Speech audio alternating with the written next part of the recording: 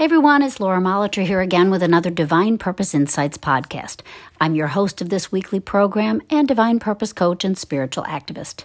You can find out more about me and what I do at beingfreenow.com.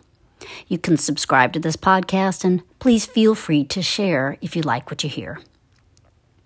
Today I wanted to talk a little bit about our spiritual journey.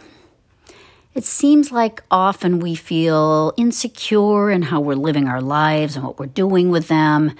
We can feel maybe that we're not really fulfilling our goals or that we're not progressing as we should. Might feel that healing and happiness are elusive. Maybe in some way we think we're doing something wrong, or maybe that the world is doing us wrong. Well, I want to start by assuring you that you can change your thought about this and begin to feel more at peace in your own being and more positive and hopeful about what your life has to offer you and your own ability and right and worthiness to claim that and to live it. It's a moment-by-moment thing, but it's one that can be full of joy and calm expectation. This verse from Psalms got me thinking about this a bit more, and it brought me a real sense of peace. It's Psalms 119, verse 45.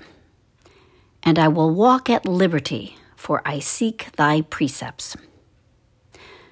The freedom promised in this verse, the liberty, is not found by the achievement, gaining some great wisdom, or knowing more than anyone else. The freedom comes in the seeking, in that earnest yearning to know and do what's right, because we want to understand and learn and discover a better way to live and be and act and express. We want to learn about goodness and truth and keeping love in mind. In doing that, we not only shall walk in liberty with a free and light step forward, we will walk in that freedom now because we're seeking that rightness. It's not in the understanding alone that we gain heaven. It's in the seeking to understand. That's freeing. It's like that old cliche says, the journey's more important than the getting there. Well, I'm not sure it's necessarily more important because the arrival itself, even though it's not the end, but an awareness of truth, I think that's a wonderful place to arrive at. But our spiritual journey, that rightly motivated seeking, is full of discovery.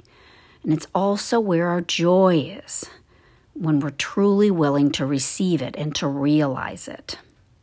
When we push off our promises into some unknown time of perfect perception, we miss out on each budding inspiration that's full of what we need right now, what we need to know and see unfolding in just the right time and just the right way. When we put ourselves down as unworthy or unready, or like we're just not getting something behind the curve, or that we might be doing something wrong, then we cast judgment and doubt on ourselves and on God. That tends to separate us from that true sense of unity with life and love, that true sense of good that is available to us. Our own personal sense and our ego gets in the way of that. It sees only its flaws and can't see the good that's at hand. The Voice translation of that psalm I just read reads like this: And I will live a life of freedom because I pursue your precepts. Living freely is the natural reward of pursuing God's precepts. Now, a precept is a command or direction for conduct and action. I tend to think of this statement being more broad than that. I think it's surely that freedom comes from adhering to the high ground, a code of morality that's about doing good to others, staying out of trouble. But I think it also means that our freedom comes in a willingness to let God lead us, moment by moment, revealing what we need to know and see and be. It's letting go of our judgment of self and of life in general and trusting God and ourselves in our own earnest pursuit of truth, what's good and right for us and for all. Now, there isn't an end to that pursuit. There is always the forward walking, the living of it, which is life because it's constantly new in understanding and learning and growing.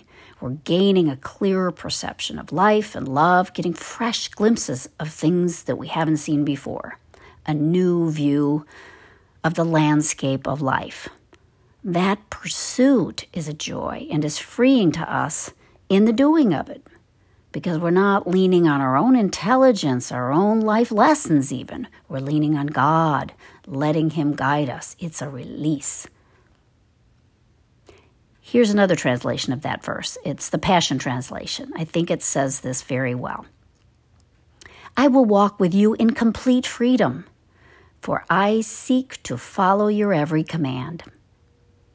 Walking with God, following as well as we can His guidance. This is freedom. It's a release to the now of life and a conscious acceptance that we are where we need to be, that we know what we need to know, that we are completely free because we are seekers of goodness.